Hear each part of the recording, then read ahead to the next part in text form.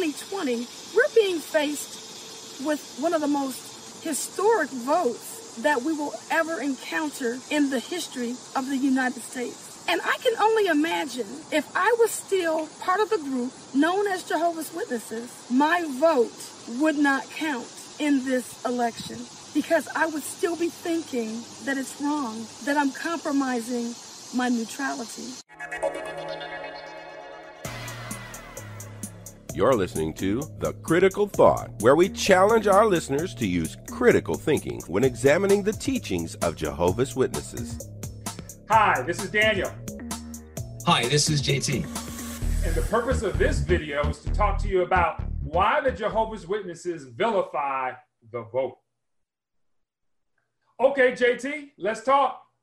Okay, man, let's go for it. Well, here we go in a virtual reality. Yeah, Why did the Jehovah's Witnesses kind of vilify the vote? Well, basically, Jehovah's Witnesses vilify voting because of how they view governments. They view governments as all controlled by Satan the devil, and therefore, if you're voting for any of the governments around the world, you're voting for Satan the devil. That's basically the bottom line. Well, talk to me then about what? What is the scriptural basis for this position? Well, the Jehovah's Witnesses, they take the scripture that references being no part of the world. And one of the things about that is it revolves around how you view what is actually the world. Well, tell me a little bit more now, because when I look at scripture, right, we can find cases where Jesus is essentially saying to his disciples, hey, render to Caesar what's Caesar's, right? We see Jehovah's Witnesses going to public schools. Jehovah's Witnesses pay taxes. So I don't understand this, what appears to be inconsistency about being in the world, not being in the world. Come on, bro, talk to me. Well, as with many things when it comes to Jehovah's Witnesses, they get to pick and choose. And as a result, they get to set what the criteria is. One of the most interesting things about how they present this is they always present this in the context that people are looking to the government for salvation, basically. Now, basically what they did, and they do this all the time, that was the issue they had with their types and antitypes. They take things that are taken literally out of antiquities, 2,000-3,000 years ago, and they will attempt to apply it to a contemporary time in which we live in. And as a result, many times, their teachings end up falling off the rails. For example, years ago, governors, people who ran countries or nations, they were literally viewed as gods, or they were viewed as being put into their position by gods. So that was the way it was in years ago. Today, you will rarely find any nation. There's literally just a handful of nations who actually declare themselves as a theocracy.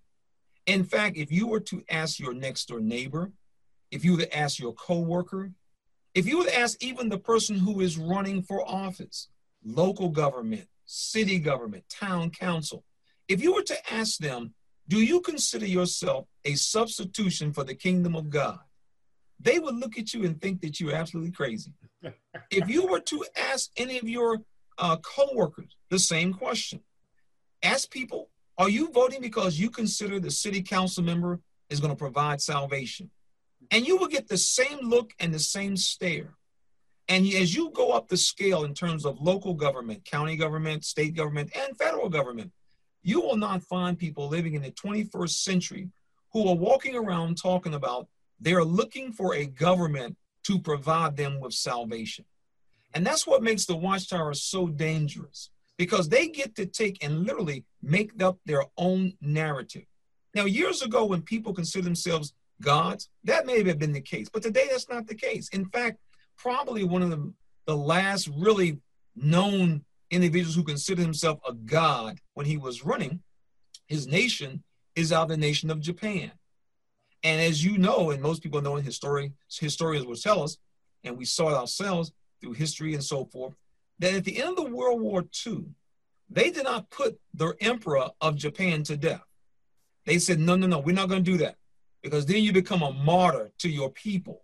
Instead, they made a decision that we're going to do something that is worse than that, according to your own cultural views. we're going to publicly humiliate you. And you know what they did? They literally made him make a public declaration that he was not a god. He had to go out in front of his own people and admit, yeah, I'm just a regular man. I put one pants leg on like the rest of y'all guys. I know I've been telling y'all I'm a god. And so that was it. And so in today's 21st century, people don't look to the government for salvation. When we vote for a local city council member, we're looking for him to make sure that the trash is picked up. We want to make sure that the snow is cleaned from the street. That's the reason. And this is interesting because it's always the watchtower who sets the narrative. In other words, who's making the declaration that they are the substitute for God's kingdom? There's nobody making that declaration. You ask anybody who's in political office, you ask anybody who's voting for someone in political office. So where did this idea come from that these people are looking for the government, whether local, state, or federal, to be the salvation as if it's God's kingdom? They're not. The only place you hear that is from the watchtower. Once again, the watchtower sets the narrative, and that's the problem. JT, outstanding on the why and the what. You know, Mama used to say there's a fine line between faith and folly. And it sounds like the Jehovah's Witnesses have crossed that line. Yeah, and we've seen this over and over in many of their teachings. When you start taking them apart, asking critical thinking questions, you begin to see that they really don't hold water. They're trying to often to apply, as we mentioned before, they're trying to apply something of 3,000 or 4,000 years ago to a contemporary time in which we live today. And it's very, very difficult because life is not the same as it was 2,000 or 3,000 years ago. Well, JT, we covered why and what. Let's now talk about how. How did you personally handle when you were in the organization as a leader? For instance, when Jesse Jackson back in the day was running for president or whomever the candidate was, did you squirm in your seat? Did you go do some homework? Did you push back against the system? Talk to us about how it affected you and how you related to it. You know, that's a very good question. Interestingly, because of the way the indoctrination process works with Jehovah's Witnesses, they're literally able to make themselves void, as it were, of any concern about the events going around them. That's what they do on the surface. You see, a Jehovah's Witness is not supposed to have any opinion when it comes to politics. But that's not true. That's not true at all. You mentioned when Jesse Jackson was running back in the 80s. I was at Bethel at the time, and my congregation was up in Harlem. So it was basically a predominantly Black circuit. And I remember our circuit overseer, he gave a local needs part at the circuit assembly. And one of the things that he included was he talked about some of the comments some of the friends were making because Jesse Jackson was running. He said, you know, there's some brothers who are saying, about time a brother ran. And so the Jehovah's Witness is not allowed to even think, especially expressing how he feels. When I left the organization, I was still in contact with people who were still witnesses. And it was interesting that when Barack Obama was running as an African-American here in the United States, that there were Jehovah's Witnesses who wanted to talk about it, but they cannot do this publicly. They only can do it privately, and you have to be careful who you even say things around. When Barack Obama got elected, there were African-American brothers who was like, man, I never thought I would see that. Man, it's good to see a brother doing. And so you're like, oh, you ain't supposed to be talking about this, but they want to. And that's what makes this organization so sad, because you have grown people who have personal views, personal thoughts on what they see going on around them in politics. And because of their belief system, they're totally shut down. Right now, for example, here in the United States, we have an election coming up, and there are witnesses who have opinions, but they know they better not let it be known, especially around certain people, or else they'll be in trouble. And this is the type of freedom that you get once you leave this organization. You get the opportunity to have an opinion, to have a thought on what's going on around you. And so Jehovah's Witnesses have vilified the vote because that's how they have taught their members for so long. In fact, we had the opportunity to talk to a number of people before we did this video. And they talked about a very common thing.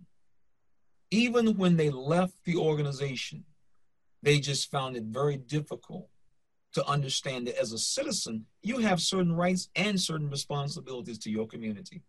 And voting is one of them. Growing up in the Jehovah's Witness organization, as a child, I understood and believed because this is what I was taught and this is part of the culture, though this is not what's in writing. I believed that if I were to vote or get involved in any sort of politics, even student council or anything like that, that I would be going against Jehovah directly. Growing up as a witness, we didn't even discuss politics in our house. The only thing that I knew about politics is that there was this hideous creature involved that was seeking to devour us. So it was all based on fear. So by the time I turned 18, it was not even an option for me to vote. And it even took me years to actually feel comfortable as an adult to go out and vote. Growing up as one of Jehovah's Witnesses, I was trained that voting in political elections is wrong. I was taught that I should not put my trust in worldly governments. When I was elected class president by my peers in 5th grade, I knew I had to decline the position. Even after I turned 18 and was legally allowed to vote, I was still convinced that the practice was wrong. As a child, it was inculcated and instilled in me that voting was not allowed at all under any circumstances. We were not allowed to vote for class president or secretary in school, and definitely not allowed to vote when we became of age for any of the political parties in the world. So JT, let me double click on the how you handled it back in the Jesse Jackson days when you had different opportunities to vote. Did you talk it through off the record? Did you vote? Did you challenge the system? You know how I do, good-looking, intelligent brother like you. Tell me about you. How did you handle the situation? Well, during the time, I was at Bethel. So it was a very simple thing to do. We discussed it among ourselves, and we knew we had to do what every good Jehovah's Witness knows. You just push it to the back and let it go.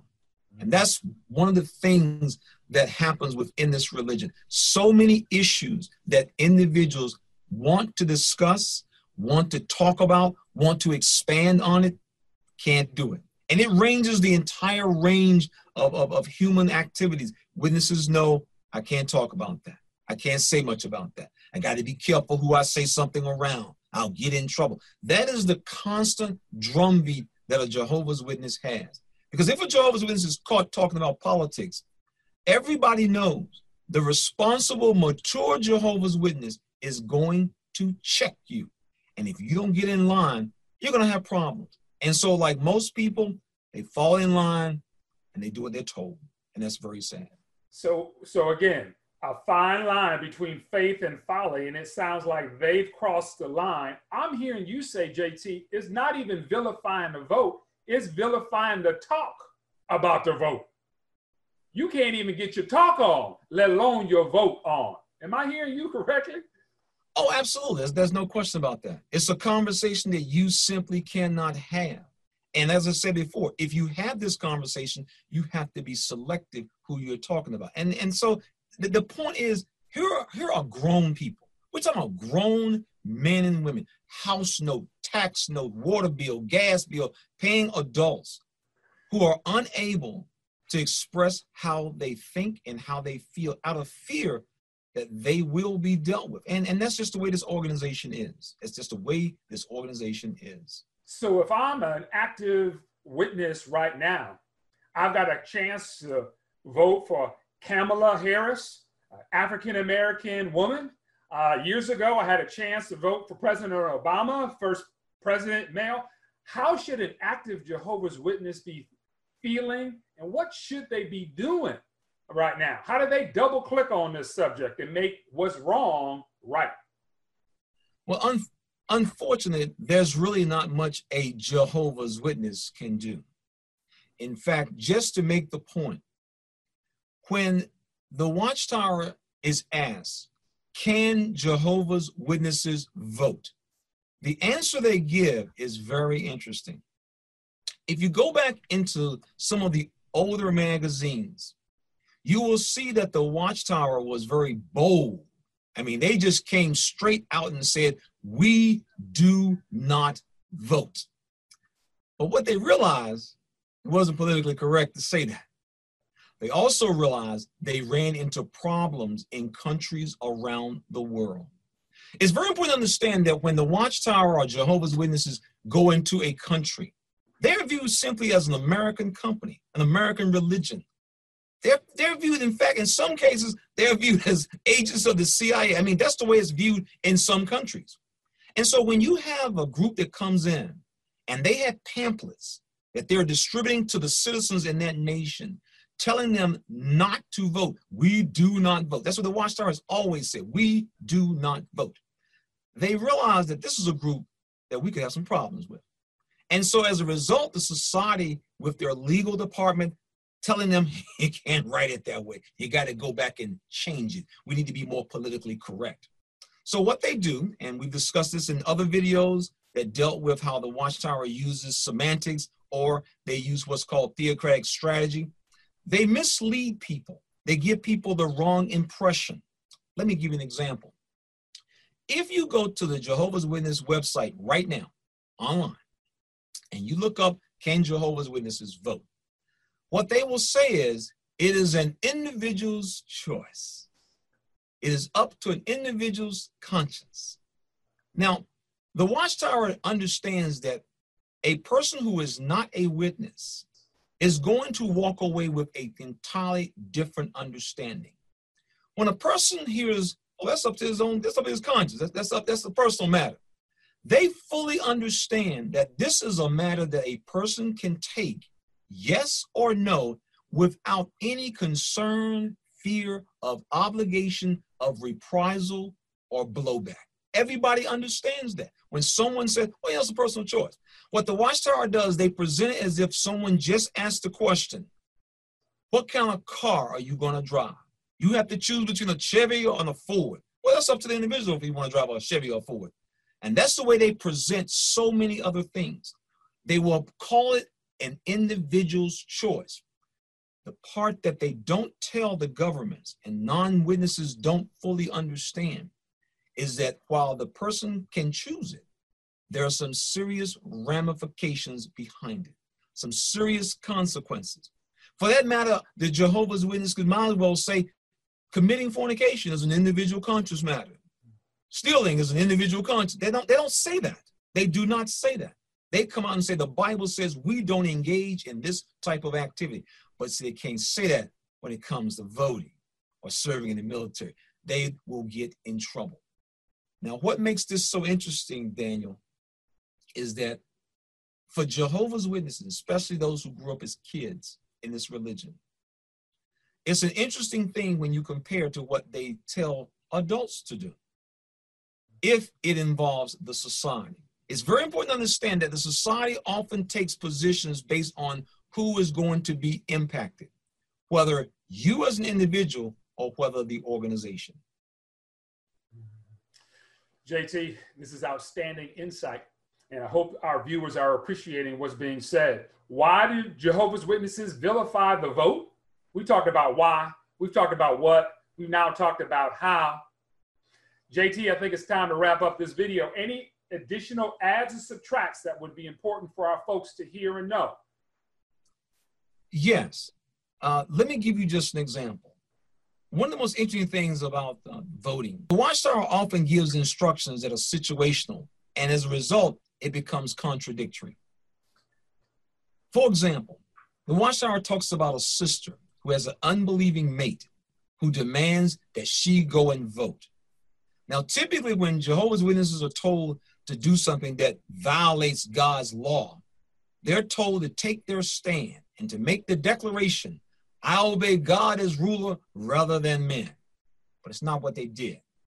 You see, instead, the Watchtower tells her, go on down to the voting booth, go on down to the high school, the gym or whatever, and get in line, go on through the line, come onto the little registration table, and head on over to the booth, and then pretend like you have voted and come out. But that's an interesting scenario. It's an interesting set of instructions.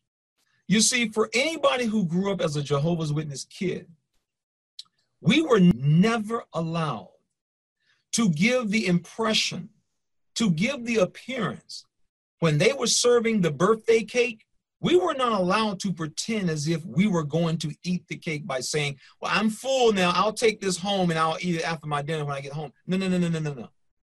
As a young Jehovah's Witness, you were told to take your stand and let your classmates and your teachers and your principals know, I don't do this. Well, you see, in that particular case, you are going to take the blowback. And we had to take that hit. The society didn't care. And so, once again, we see how the society has all kinds of inconsistencies in what they do and the instructions that they tell. Think about this. The Watchtower sent a letter to all bodies of elders telling them what to do with people who vote. I want to share this letter with you.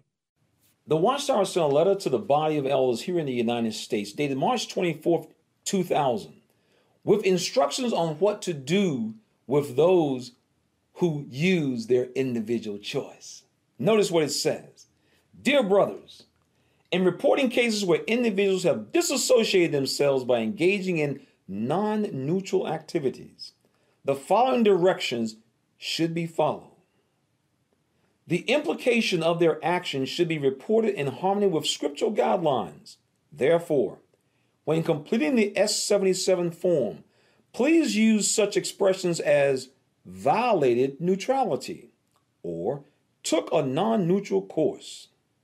And then they go on to tell them, other expressions should not be used. Oh, JT, that letter is a bombshell.